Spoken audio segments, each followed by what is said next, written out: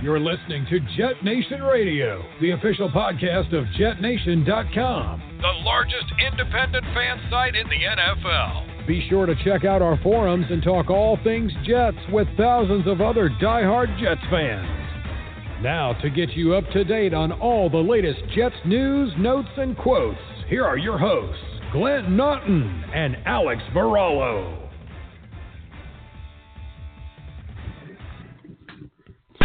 Good evening, Jets fans. I am Glenn Naughton, and I am joined, of course, by my co-host Alex Varallo for another episode of Jet Nation Radio. Alex, how you doing tonight? Doing well, Glenn, and good evening, Jet Nation. So, training camp is just, this might be our last show before camp. We got about a week till camp kicks off, and it's, obviously a very exciting time because I will say, even though every offseason we find ourselves saying, toward the early, mid-July, we talk about how things are dragging and going so slow and the season can't get here fast enough. I don't know about you guys, and maybe, Alex, we've talked off the air a little bit. Me having started a new job not long ago with crazy hours. The last few weeks has flown by for me. Like, it wasn't until, a week or so ago when I saw somebody tweet out that, camp was 2 weeks away, and I was like, oh, my God. Like, that to me, it snuck up. But, Alex, you got to be excited. Oh, absolutely. More football, more content, seeing guys flying around. We're almost there. The light is getting a little bit brighter at the end of the tunnel. And I have to ask you, Alex, I forgot to ask you this earlier when we were talking before the show. Did you get a chance to watch One Jets Drive? And if so, what were your impressions? Oh, tell me you were not ready to run through a brick wall after that intro by Adam Gase. My goodness. And just seeing him talk about some of the little just tendencies of Darnold from such a young age and anticipated throws and dropping dimes in a bucket, throwing 40 yards on the flick of a wrist with your shoulders and your feet pointing in the opposite direction. Darnold does things that you couldn't coach in a quarterback camp. And if you could fix the fundamentals and add them with the skills that he's developed through unique athleticism, we're really possibly on the verge of seeing a really good quarterback here, and it's very exciting. Yeah, it's weird. I go back and forth between proclaiming Darnold the franchise quarterback because he has just looked that good. And, obviously as a fan, you're so tired of not having one, you want to believe it. And I try to temper my expectations and remind myself that, he hasn't proven that he'll be what we believe he can.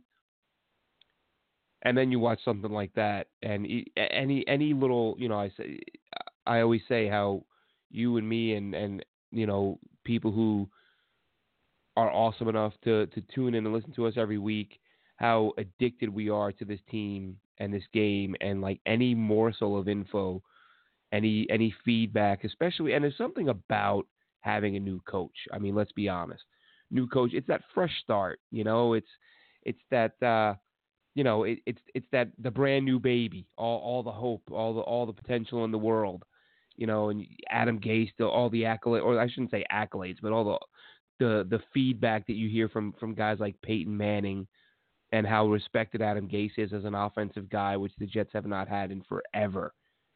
And all those little things start to come together, and you can't help but get so pumped up because you have an offensive coach. You believe you have the franchise QB.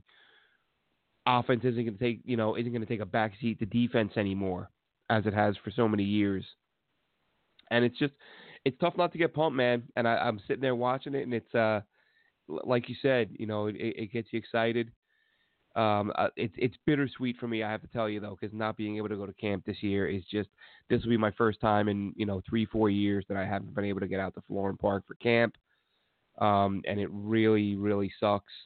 But these things happen. I knew when I made the jump to move to England that I wouldn't be in camp every year. Well, I think I hoped I would, but in the back of my mind, I knew, sometimes life gets in the way.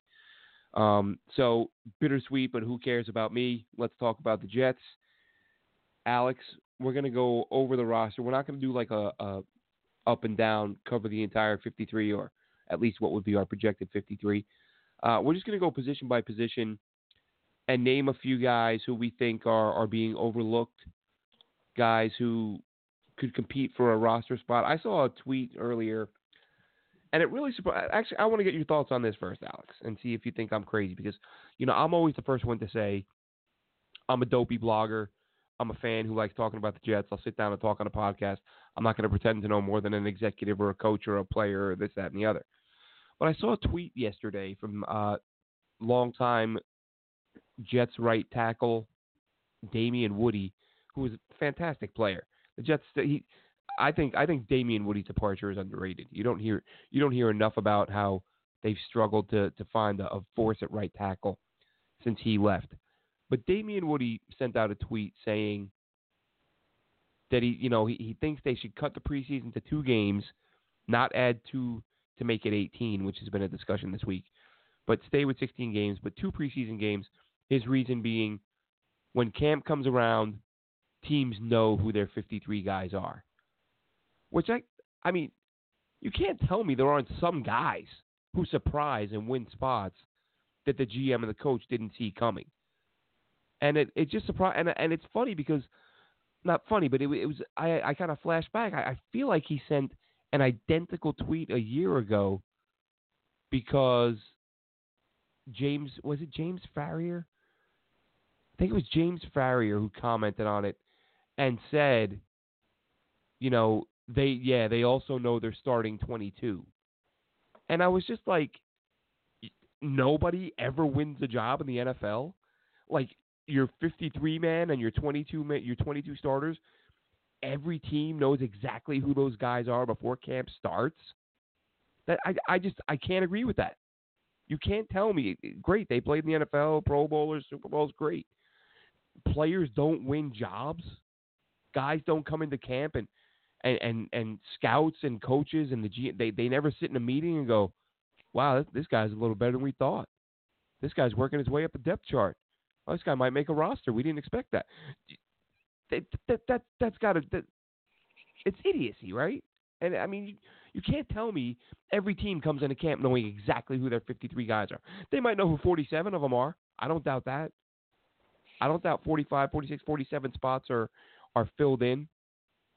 But there's going to be 5, 6 spots to be won, and that's kind of what camp is all about, and that's what makes it so much fun. For watching these guys just play their asses off to try to win a roster spot. Do you think teams come into camp knowing, as Damien Woody said, who their 53 guys are before the preseason starts?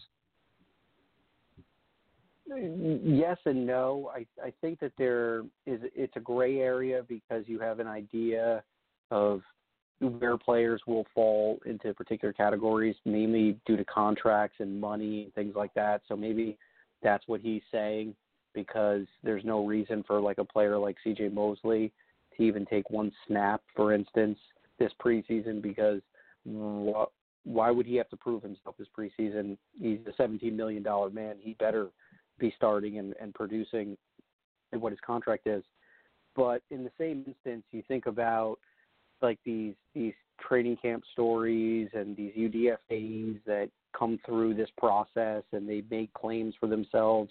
If he had his way and to only have 2 preseason games, the world may never have seen a player like Victor Cruz, or maybe a UDFA like Wayne Corbett. Let's just say maybe we never get to see him because he doesn't get in one of those 2 preseason games. So, you could go back and forth on a topic like that. It's an interesting idea. I don't know if it would ever pan out. I do feel that maybe it should be more geared toward the lower tier guys because at the end of the day, you're probably doing more evaluating on bubble guys and back end of the roster for those preseason games, especially the week 3 and week 4. And basically week 4, no starter should be getting in. And I guess that's kind of where he's getting at. They know who they're going forward with. So it's an interesting take. It's a little bit of a crazy idea. It raises some eyebrows. But I guess the idea of maybe having more regular season games would be enticing.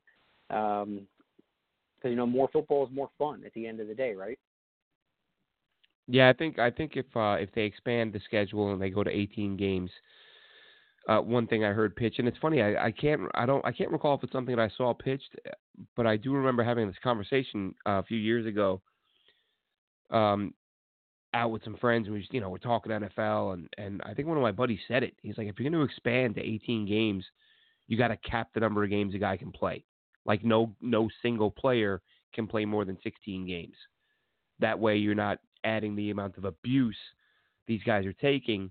And you're maybe, which I kind of like, because I like the idea of you are forcing coaches to give young guys a couple games. And, the smart coaches will stagger it and do it in a way where they don't leave themselves vulnerable.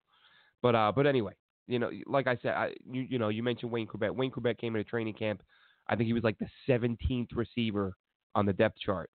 You can't tell me the Jets came into camp knowing he was going to make the roster. Another guy, Brandon Moore, another undrafted free agent. Those guys come into camp, guys win jobs. With all due respect to Damian Woody, there are roster spots to be won in training camp.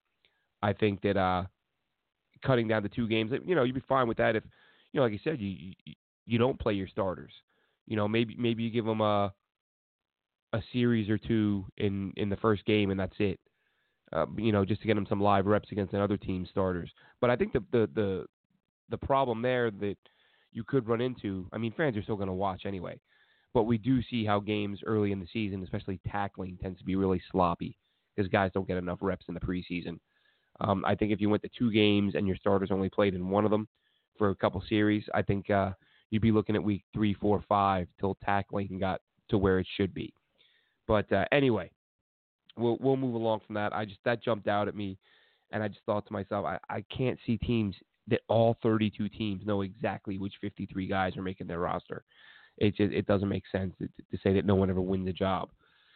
So anyway, moving on from that. So Alex, we're gonna go position by position, and then there may not be anybody in it at some positions for you, but we're gonna talk about some guys who can win some jobs, who fans maybe aren't thinking about, and there are some positions like quarterback. Listen, outside of Sam Darnold, it's a total toss-up. Nobody has done anything as a pro, of any, great significance.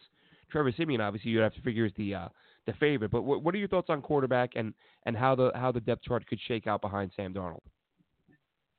Yeah, it's quite interesting because I think a lot of people just automatically set Trevor Siemian in that number 2 role, and I can't remember who specifically was commenting about it during their workouts, but apparently Davis Webb has done a really, really good job, and it seems like he's moved up and is nipping on the heels of Siemian to grab that number 2 spot. So that's definitely... Yeah, I believe that was Connor Hughes, by the way. Connor Hughes, okay, yep. And quite interesting just to hear, a kid that was drafted, I think, maybe 3rd, 4th round, something like that, from the Giants. They gave up on him pretty early, and the Jets kind of scooped him up, and looks like he's carving out a little, niche for himself. So it'll be interesting to see, where Webb finds himself on the depth chart come week 1. And I remember when Luke Falk was brought into the mix, I kind of thought he would be the dark horse, but maybe he's just a vet that they brought in that's probably got the best understanding of the Gase system, and he's just been brought along for the ride just to get younger guys or unfamiliar people up to speed with what Adam Gase is doing in his practices, with his schemes and the terminology and other things like that. Yeah, I'm sure Adam Gase likes the idea of having a guy in that huddle, or in that quarterback room, rather, who has executed this offense to some degree, even if it was on a limited basis. But let's not, we're talking about the backup quarterback position here. as I said, there really isn't anybody who's done enough that you could say it has cemented the job. Again, we all assumed Simeon, but it was Connor Rogers, or Connor Hughes rather, who said that he believed that Webb has passed Simeon, or at least he did during OTAs. It's OTAs and preseason. That stuff can change in a matter of a couple of practices. But you look at a guy like Falk out of Washington State. He was only drafted last year, and he was not the biggest arm, but he completed 68% of his passes in college, and through what he had over 100 touchdown passes. 119 touchdown passes, 39 picks. So the numbers were there, but the arm strength is questionable. The offense that they ran kind of very QB friendly. But I do remember a lot of the pre-draft hype around him was that he would be a mid-rounder. Obviously, that didn't happen. He went, I believe, in round 6. And but then he spent some time with Gase, and he's a guy, like you said, a dark horse who does have a shot. But Webb is an interesting guy because the Jets did. I feel like you can say this about so many guys, but you really feel like it would have been nice if Todd Bowles would have given Webb a little bit of run last year. Obviously, that didn't happen, as was often the case. But yeah, I think you're right in that Falk is the interesting dark horse, and Webb passing Simeon is it's going to get some people's attention because you got to have somebody back there who can you pray to the football gods that Darnold plays all 16 games, but if something happens, maybe he misses a game here, maybe 2 or 3 games, you want somebody who can come and at least manage it and basically not necessarily carry your team, but give your team an opportunity to win. And Simeon's a guy that we kind of presumed would take that spot, but now it sounds like it's a little bit more up in the air than a lot of people expected. Definitely. And what the kicker is that we've put so much emphasis on what's going to happen and the development and year 2, will he take the big step in Darnold? And it's like people think that he's made of steel, that it's impossible for him to not participate in 16 games this year. We saw last year with some inconsistent offensive line play that he's not Mr. Perfect, and there's absolutely 100% chance that he could miss some time. And where does that put this team? Where does that put a lot of people that are putting playoff band-aids out there for this organization? And it's just remarkable that there's just people that feel that if we don't go to the playoffs this year, it's all Adam Gase's fault, and they shouldn't have made him the coach, and they're dysfunctional and all that rhetoric. But the other aspect of these Wild Jets fans that I often see, in my opinion, if the Jets are successful this year and they do make a run, will Gase get the credit for it, or is everyone going to backtrack and say that it was Mike Maccagnan's team? And it just kind of racks my brain a little bit. I'm sorry, I'm going off topic here a little bit, but it really just gets me going that people are putting a playoff mandate without seeing that, all 11 or all 22 guys out there and seeing how quickly that they can gel into this new system. I'm keeping myself reserved with my expectations. I do feel we've, improved a lot of positions, but let's just see how things go through training camp. Let's see how things plan out in preseason. And when October rolls around and we've got a few games under our belt, maybe I'll start making an assessment on how serious this team can be to play in February. Yeah, I think the only way we hear Mike Maccagnan's name again in any meaningful manner is if this team goes out there and is, they go out and shock everybody and, win 12 games, something like that. Then people are going to look at it and think, it's a pretty damn good roster, that guy. Because, that, like I said, I been through it before. I supported Mac, didn't love the firing, but said it was not a bad move if you can get someone like Joe Douglas. It's exactly who they got. So I do like that. But I think it is going to be interesting if you go out and because I think I told you about this. It was somebody who I spoke to, was a big anti-Mac guy. He was so happy he was fired. And then we're talking a few days later, and he's like, "Oh, I really think the team's good enough to make the playoffs." And I said, "Well, you just told me the guy they fired was a good thing, but now you're telling me they have a playoff roster before the new guys made a single move." He's like, "You got a fair point." But anyway, Maccagnan's gone. The roster is much improved. The win should be there. I don't think Adam Gase is under any heat unless the team looks no better than they did last year, because you have undoubtedly improved. I mean, you've added a damn good slot receiver. You have your quarterback and, young tight end going from year 1 to year 2 where you're expected to see them make that jump. You add the best running back in the NFL. You added one of the best inside linebackers in the NFL. You upgraded left guard. I mean, there's so many upgrades across the board that if this team goes out there and wins 4, 5, 6 games, I think, and that, like you said, I don't know about a playoff mandate, but I'm saying this team at the very least better be playing meaningful football in week 16, 17. If they don't make the playoffs, that's fine. But I think this is a team that has to win 9 or 10 games. Well, I shouldn't say has to. Could should if Gase gets everyone playing to their full potential, because I think the talent's that good. But speaking of that talent, let's look at the wide receiver spot. We talked about quarterback. Let's talk about the targets. Who are some guys you're looking at there who are under the radar? Not the big name guys we know aren't starting. And I believe me, receiver every year is probably one of the toughest things to get a read on, because of the fact teams carry 16, 17, 18 receivers in training camp. Yeah, receivers definitely hard. I remember looking at training camp last year and watching players that looked pretty good in preseason games. They were making plays as far as 7-on-7 and 11-on-11 drills were concerned.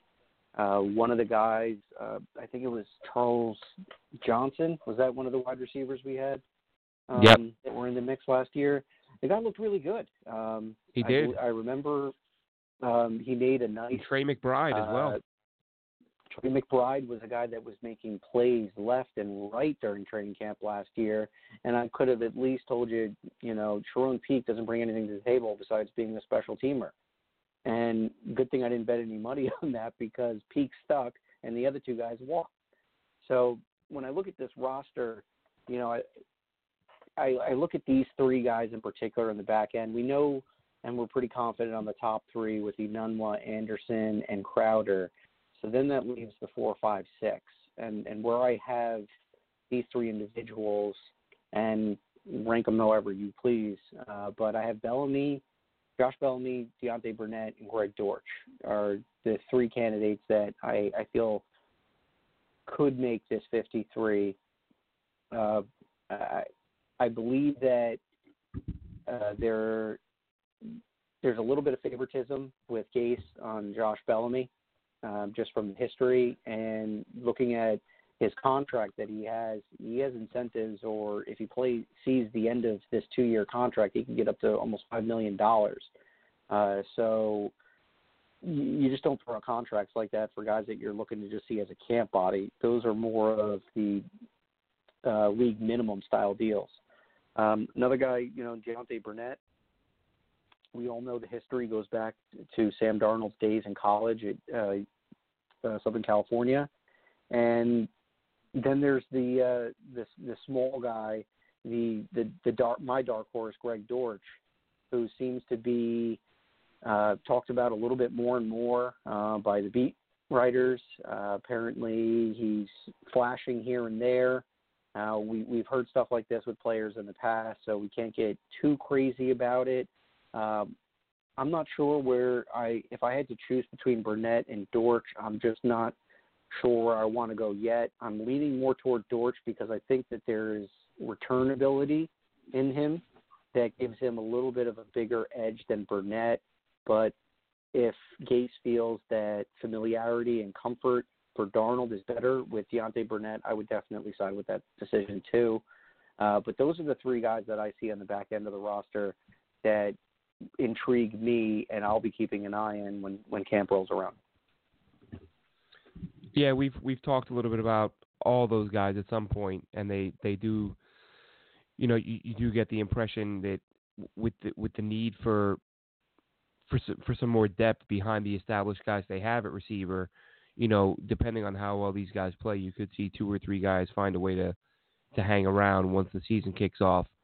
I do think that, you know, and we've said before, you know, for the money they're paying Bellamy and his familiarity with Gase, it would be hard to believe that they don't envision a bigger role for him and, you know, giving him a very real chance to make the team. Burnett, I've been going on about him since they picked him up last offseason.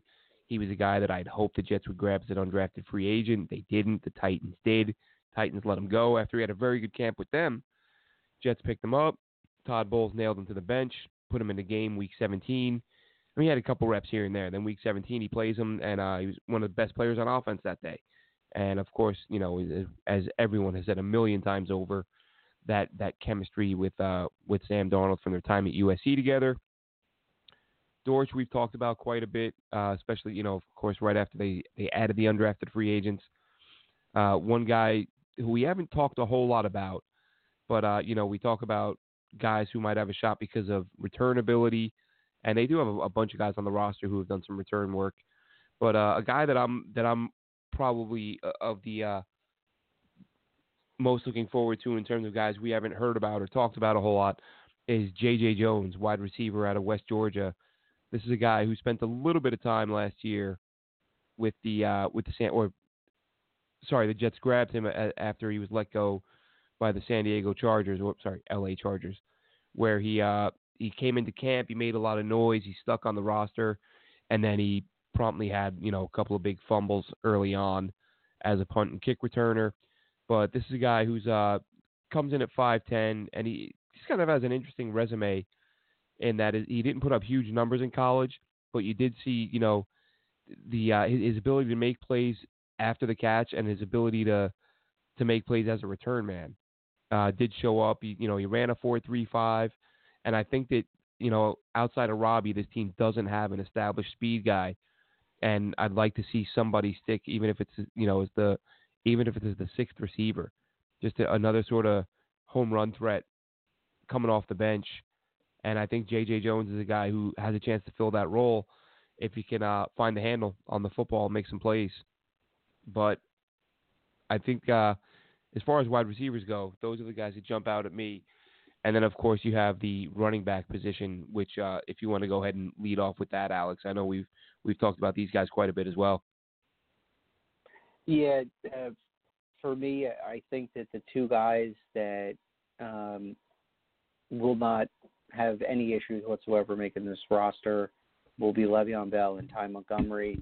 Now, I know some people have some mixed opinions about Montgomery. I just kind of feel that his versatility to be moved around like a little chess piece as a receiver, an H-back, you can line him up as a receiving running back. So I just feel that there's too much that you can do with this guy to confuse the defense for him to be in any sort of jeopardy. So that leads the 4 that are remaining is Bilal Powell, Eli McGuire, Trenton Cannon, and D'Angelo Henderson.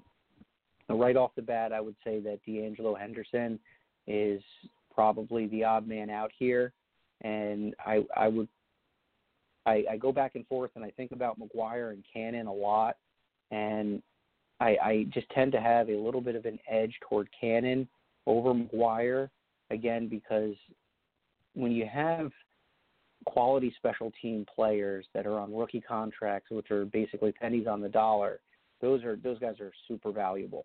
And those guys are hungry. They want to get that second contract because, you know, that's where you're going to make your big money. And I just kind of feel that if anyone is in super jeopardy here of losing their spot on this team would be Eli McGuire at this point in time. It's unfortunate because last year seemed to be his year where he could have made a case for himself, but he got injured in August, and he missed about 10 games. So at this point, the only thing that sticks out in my mind is that epic run that he had in Jacksonville his rookie year. And don't really recall any other big plays that he's made since that particular game. Now, Bilal Powell, I think he does have a good chance of making this roster, just because we all know what he can do. But if any setbacks occur with his health, I think that makes the younger guys in better position for sure. So a lot of variables here: health, production, value of, what else can you do besides run the football. And I think that's really going to determine how the back end of this backfield is going to round out. Yeah, I think one thing worth mentioning, because I was on the same page with you. I thought D'Angelo Henderson was a guy who didn't really have a shot, even though the little bit that I did see of him in preseason a couple years ago, I went back and watched a little bit after the Jets signed him. I thought that he was a guy who was, not a great player, but I thought he was a good enough player to be a back on somebody's roster. And if you recall, having mentioned Connor Hughes' tweet earlier, that was sort of a series of tweets he sent out, and that was another one he sent saying that one of his observations from OTAs was that D'Angelo Henderson looked to be taking some of Eli McGuire's reps. So is he climbing the depth chart? Who knows? But he's, again, he's sort of a short, compact, quick guy who can be explosive. So he may have a shot. But Bilal Powell, I think it's all going to come down to his health. I think if Bilal Powell is healthy enough, he has a very good chance to stick. And Trenton Cannon, and I won't beat this dead horse, but I think if it's up to Brant Boyer, I think that's the guy he wants to, that he'll bang the table for, as everyone likes to say nowadays. I think he'll bang the table for Trenton Cannon to be one of his top gunners on specials. And McGuire's a good player. I feel like in the right system, not even in the right system, McGuire in a system where somebody blocks a little bit will be a very good player. Underrated guy, good hands, who can do a little bit of everything. So I think there's a place for him on a roster somewhere. Whether or not it's with the Jets, I think that's going to just come down to whether or not Bilal Powell finds a way to stick. And I don't know if I just saw a tweet. Not sure if you saw this. This kind of plays in because we were going to move on to the cornerbacks next. Bless Austin, the oft-injured cornerback who the Jets took in the draft this season, tweeted out a little while ago saying he was feeling good because he has been cleared by the docs. So if he is 100%, how the Jets handle him in camp is going to be worth watching because he's a guy who definitely has a good amount of talent. So worth watching, but staying at that position. Alex, the corners. I know Bless Austin is a guy we've talked about that's going to be someone who, we'll both be watching closely. Who else do you view in that cornerback group, which to me is easily the weakest group on the roster? Yep. As we know, we've departed ways with Buster Screen and Mo Claiborne, who I believe is still yet to be signed, and yes, he's still out there, but unknown health situation apparently with him. So besides our top three, which remain Johnson, Darryl Roberts, and Brian Poole, and apparently they've been fluctuating Poole and Roberts outside as the number two guy. So then that leaves us with the appears to be healthy Blesson Austin, second-year guy Perry Nickerson, and the guy that everyone seems to like and talk about, and I know you're a big fan of him, Derek Jones. Now, I think that Austin makes this a little bit tougher for both Nickerson and Jones, because if he just happens to be the athlete that we've read about, because clearly there's not a lot to see on this player, limited tape and the amount of games in which he's played. But from his profile, it sounds like he has the skill set or possibly the potential of being a very, very good defensive back. So this really, really will make it interesting. I don't know if this is one of those situations where you're working with a lot of lower tier guys and you're hoping that one of them emerge. If you were to do a rating scale and these guys on a scale of 100 or in between the 65 to 75 range and you have them all duke it out, you're still getting kind of a below average to an average player at the end of the day. So again, it's just an unknown situation. It is a little scary when you think about how talented this team is in particular groups, and then when you look at this defensive back group, there's some room to be desired for sure. If I had to be a betting man, I think Derek Jones is going to be the guy that takes a step this year. Now, from what I've seen, from Perry Nickerson, he does seem like he's got a little bit of a chip on his shoulder, and maybe that'll carry some weight for him when he goes through this rigorous process of who's going to get that number 3 or number 4 spot in the depth chart.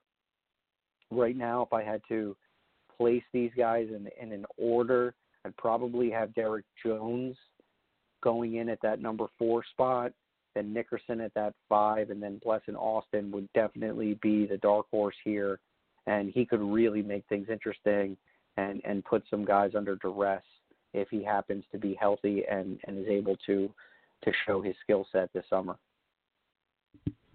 Yeah, I think that's one of the more surprising things to me is the Mo Claiborne still being a free agent, because it was reported, it's got to be over a month ago now, that he did have he had a surgery. It wasn't disclosed what it was, how serious, but there were no major injuries that we know of late in the season. So, anything that would require this type of recovery time and surgery, it's a weird thing because Mo Claiborne's not a great player, but you'd feel a lot better about the secondary if they brought him in, just because he's an established vet who's proven he can play a little bit. And right now they don't have many of those at the cornerback position. I think, Derek Jones, yes, of course, been talking him up for a while now. Perry Nickerson's a guy who I thought looked pretty good in camp last year. That didn't translate into games. When he did get on the field, there was some miscommunication issues. He got beat in coverage. He also had what I believe was the best defensive, or at least the best interception of the year for the Jets. But it was basically a blown call from the officials against Indianapolis. Made a fantastic leaping interception in the right corner of the end zone where his toe was just barely in, and the refs blew it, so he didn't get credit for it. So, that's life.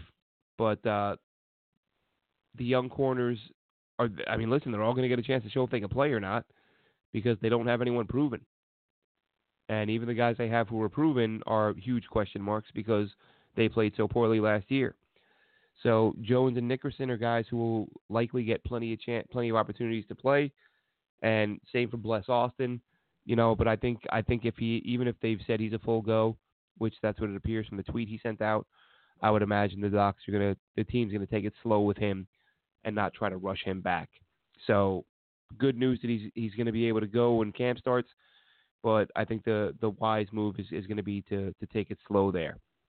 Before we move on to our next position, we're going to just take 1 second here to thank our sponsor, who is, of course, Mile Social. Jet Nation Radio would like to thank our sponsor, Mile Social. That's milesocial.com.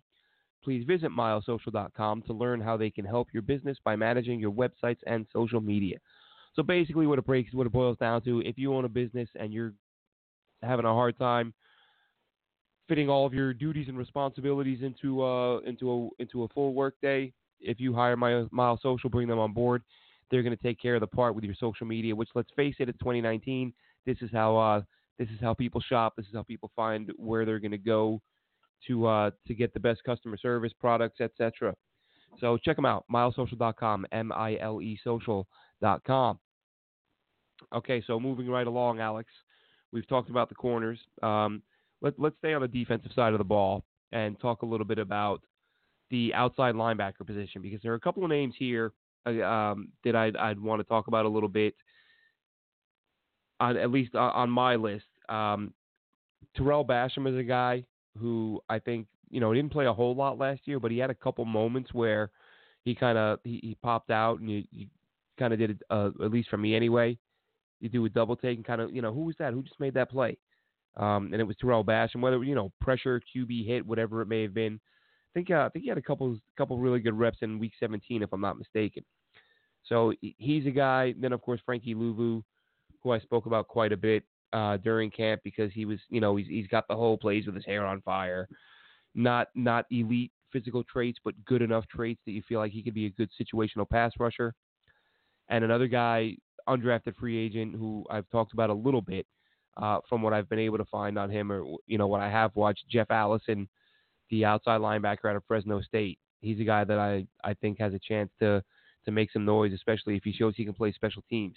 I know you like at least a couple of those guys. So what are your thoughts on the outside linebackers? Yeah, it's very interesting because there's even a family member that's thrown into that mix too. Jamie Mosley, C.J. Mosley's, is that his little brother, I believe? Yes. I if I wasn't mistaken, I think the Jets kind of, I don't know if they did the Mosley family a favor, or if this guy maybe just ends up being on the practice squad too. So it'll be interesting to see how that pans out. But this is, this position for me is just who's it going to be? We really hope it's going to be Jachai Polite that kind of emerges as the guy. But according to Coach Joe Vitt, in an interview that he had a while back, he's a rookie. He's still going through that initial sponge process where he's absorbing everything, and he has to mature a little bit more every single day, learn the NFL routine, dieting, working out, creating a proper schedule, choosing to hang out with the right people when you're not with the team to keep yourself out of maybe uncomfortable or possibly troubling situations. So it's going to be interesting to see not only who's going to be the starter, where it looks like it's pretty much hammered home in Jordan Jenkins and Brandon Copeland, but there was some things that Frankie Luvu did that definitely intrigues the mind to say he was very limited. And this year, new coaches are in-house, so there's no favorites. There's nothing like that going on here. If you can go out and you can prove yourself this summer, you might find yourself being a rotational guy in pass rushing situations. Or in the event, maybe Luvu has better run-stopping skills and is not as much as a liability as we've heard that Jachai Polite can be, protecting or maintaining the outside edge in the run game. So it'll be interesting to see if a guy like Luvu comes out. I do feel that Basham, who's kind of a tweener, I've seen websites where he's listed as a defensive end. I've seen where he's listed as an outside linebacker. And I remember, watching his film in college and coming away, not like, wowed or anything, but you could see that this guy does have a knack to be a disruptor in the backfield. So for those two guys, Luvu and Basham, for me, are the guys that I kind of would like to see if they can take a bigger step this year. Clearly, I think everybody can say that we really want Polite to work out, but we can't be short-sighted here and not realize that there are other guys that are just as qualified to do what he can do. And I think the last guy that's probably interesting here that has not been mentioned all too often is James Burgess. Now there was he had made some plays last year, and I think he ended up fracturing his leg, so you're probably not too familiar with him. But new year, new team, and maybe he's just a special team guy and a body for this summer, but maybe James Burgess might be somebody that we'll be reading about more often in the weeks coming ahead. I think what jumped out to me with Burgess after being signed, as you said, he didn't get a ton of reps, so there wasn't a lot out there on him. But he did have, a couple of years ago, I think he only had 9 starts and he had 4 sacks, which isn't a bad number. So I don't know if he's a guy they envisioned as a situational guy or who could win a starting job. But that's that's not a bad number for 9 games. So that was really the only thing that jumped out at me about him. Did watch a little bit of film on him when they signed him and thought, didn't look like he was going to be anything special. But he also, kind of like I was saying earlier, some guys you look at him and you think this guy's good enough to be on a roster somewhere, and he kind of fits that category for me. The next guy I want to talk about, actually, we'll stay on defense for the moment. And, you mentioned that we both mentioned Mosley already. You mentioned his little brother coming on board as undrafted free agent. But now some of the guys behind, because I mean that's a linebacker duo on the inside, Williamson and Mosley, that if they can be even decent against the pass and coverage, that could be a lethal combo. They could be right up there with Jamal and May if they're, if everyone in that, if all those guys stay healthy. But the backups, the guys that line up, that'll be filling in for them, maybe even on passing downs. What are your thoughts on some of the backup inside linebackers? I think it's rather thin, and I'll tell you my dark horse right now would probably be Anthony Wint, to see where he ends up. More than likely, he'll be on the practice squad if I were a guessing man. And then the other two guys that are of interest to me is Neville Hewitt and Blake Cashman. Now, due to the fact that Cashman is under a rookie contract, I think that gives him an edge as far as, the pennies on the dollar thing, as I had mentioned, and he's here for the next 4 years. So I don't think that he's in too much jeopardy. We do know that the top two in Mosley and Williamson are pretty much you could pretty much put them in stone. So it'll really be interesting to see, will Anthony Wint put pressure on Neville Hewitt? We do know that Neville Hewitt is a very good special teams player. He came in and he did some good things at the end of the last year while Darren Lee was on his suspension. You could see that there were certain plays where he was biting on play action and taking himself out of, where he was supposed to be as far as zone coverage and positioning is supposed to be. So you could tell kind of why he's been penciled in as a backup for a majority of his career. But that would be the two guys that I would most certainly want to keep an eye on is, will Anthony Wint put pressure on Neville Hewitt this year to maybe take his spot? My guess is probably no, and I could definitely see Hewitt and Cashman being the 1-2 for the backups behind Mosley and Williamson. Yeah, I really liked what they got out of Hewitt last season. I thought he was probably one of the biggest surprises to me, honestly, throughout the season. When they signed him, I didn't come away super impressed with him with what he did in Miami, and then seeing him up close, I kind of came away more impressed and thought he's a guy that they could who probably could have been as good, if not better, in coverage than what they were getting from Darren Lee. Of course, Hewitt, a converted college safety, played safety at Marshall, so better cover skills than you get out of some inside linebackers. And a guy that I'd be surprised if he doesn't hang around again this season. And somebody who can, as I mentioned, there are some questions about the Jets' ability to cover in the middle of the field. And if there is an issue there, Hewitt's a guy who you could see being called upon to step in and fill that role in certain situations. But moving on, we'll do one or two more groups, and then we'll wrap things up here. Actually, no, yeah, we'll do the one, because there was one player in particular who I wanted to talk about and get your thoughts on. I've not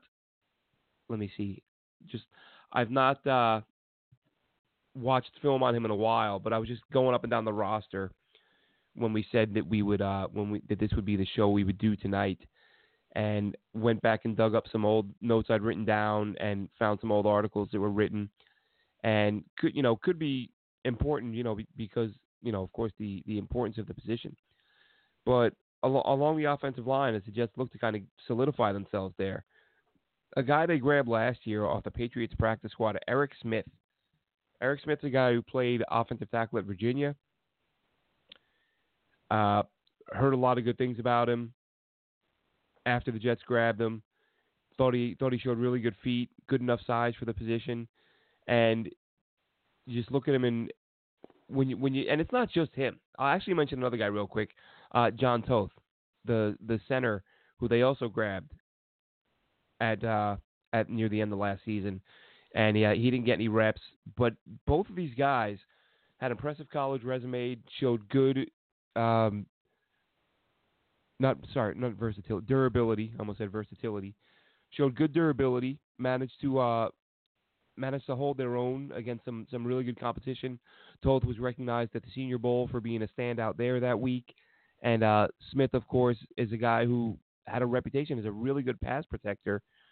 And these are spots that are wide open. I mean, they might be, backup left tackle, backup center. Those might be two of the most wide open spots on the roster. And I know the Jets have added, there are a couple of other lesser known guys who they'll all be competing for that spot. We know that they added Calvin Anderson as an undrafted guy. They drafted Chuma Edoga, who I think we'll see on the right side of the line this year. But Eric Smith and Toth are a couple of guys that I'm looking forward to seeing because the Jets could really use somebody stepping up along that O-line. O-lines around the league. That's one of the funny things is, some people get a little bit over the top when they talk about how, teams don't have, they don't have great depth on the O-line. Nobody does, is the thing. Most teams don't even have a good O-line to begin with. The Jets O-line, as we've talked about, better in pass protection than run blocking. That should be improved this year with Osmele and hopefully Harrison, and we'll see if any other moves are made there. But those two guys along the O-line are the ones I'm most interested in seeing, Eric Smith and John Toth. So any thoughts on those guys or any other names you want to throw out there, Alex, as we wrap up our final couple minutes here? Yep. Well, what's interesting for me, and it kind of makes me a little leery, and I know a lot of people got excited about this. I don't know if you happen to see it, but good old Brian Winters was back at his old tricks of strapping trucks to his to a harness. Oh, yeah. And towing. I think he had 3 pickup trucks attached to each other. And, a lot of things go through my mind because I remember this a few years ago when he was towing, one of those big 53 tractor trailer rigs. He didn't have the trailer on it. It was just the cab. But he was pulling that thing around, and I thought, oh, man, this guy's such a beast.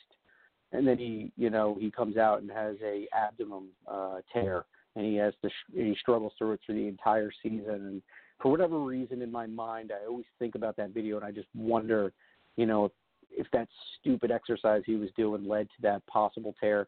And it obviously could have been anything, working out or just a freak thing that while you're practicing, but kind of a little leery, like, all right, kind of seen this.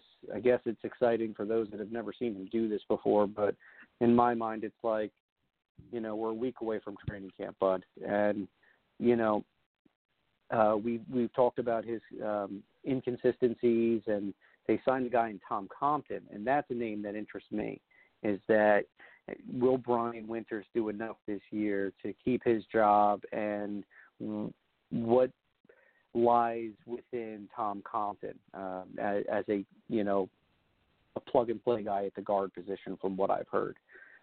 So it'll be interesting to see if anything happens there. I'm pretty sure Winters is not in jeopardy. That would be the one guy that I'll be interested to see as far as this offensive line when everything pans out. And clearly the health of Brandon Shell. We've seen him out there. He's got one of those big knee braces on. I believe it's his right knee that he messed up last year. So his health will definitely be something of interest to keep an eye on. And, of course, who will be the next man up in the event if he has any setbacks this summer? Will it be Brett Quale, or will they give the rookie Chuma Edoga a nod and say, hey, kid, the best way to get acclimated and develop is by playing on Sunday? And even though we may have aspirations of him playing left tackle one day when Calvin Beacham's contract expires, who knows if they would give him a look at right tackle in the event something happened to Shell. And that's pretty much where I'll be keeping my eyes and my ears of interest to as far as this offensive line. And but before we go, I just wanted to bring up one topic that surprised some people, and clearly they don't listen to us every week, Glenn, and maybe I have to go and start tagging those people onto our show links. But a lot of reactions about Chris Herndon and the suspension that had come down. And I know that there was some speculation about him only getting 2 games. And come to find out, I think it was, I don't know if it was Costello or Samini that had put a little info in there that normally first-time offenders that end up with, I think he had a driving while intoxicated citation. So he was drunk behind the wheel, as far as I know from the report. And normally that's a 2-game suspension, but there was some news that came out that he got into an accident, and the individual the car he had struck, apparently they needed some medical attention. Don't know, hopefully that person's okay. But because there was an incident with a citizen being involved, I guess, as a victim, you could say, or maybe that's too aggressive, but because of that, that is why he got 4 games rather than 2. And from Manish Mehta, he had said that he is going to attempt to appeal that to try to get that knocked down a little bit. So what are your thoughts and reactions? I know we've kind of expected this, but for some fans, it was a year ago, so clearly some people have forgotten. Yeah, well, clearly some people did. I saw some people reacting like it had just happened. Oh, my God, I can't believe he just did this. What an idiot. The season's about to start. It's like, did you start following the team 10 minutes ago? Yeah, that I don't get. But listen, my thought on that, because, some people felt like 4 games was too harsh. Listen, when it comes to stuff like this, there's a really simple way to get a 0-game suspension, and that is to don't drink and drive. Like, I don't want to hear it. I don't play these games where I look at my favorite team and my favorite athletes and I feel like they should be treated differently or above the law. Listen, I'm a huge Chris Herndon fan. Bumped into his family before a preseason game last year and had a brief chat. Seemed like he had a great family, really cool mom and dad, down to earth, and very short chat, but they just came across as like really good people. And he made a mistake. It was a dumb mistake. There's no getting around it. But I'm not going to complain about the length of a suspension. I'm sorry. Don't drink and drive, and then you don't get suspended. Whether it's Uber or a friend or teams make rides available to these guys. It's no sympathy from me.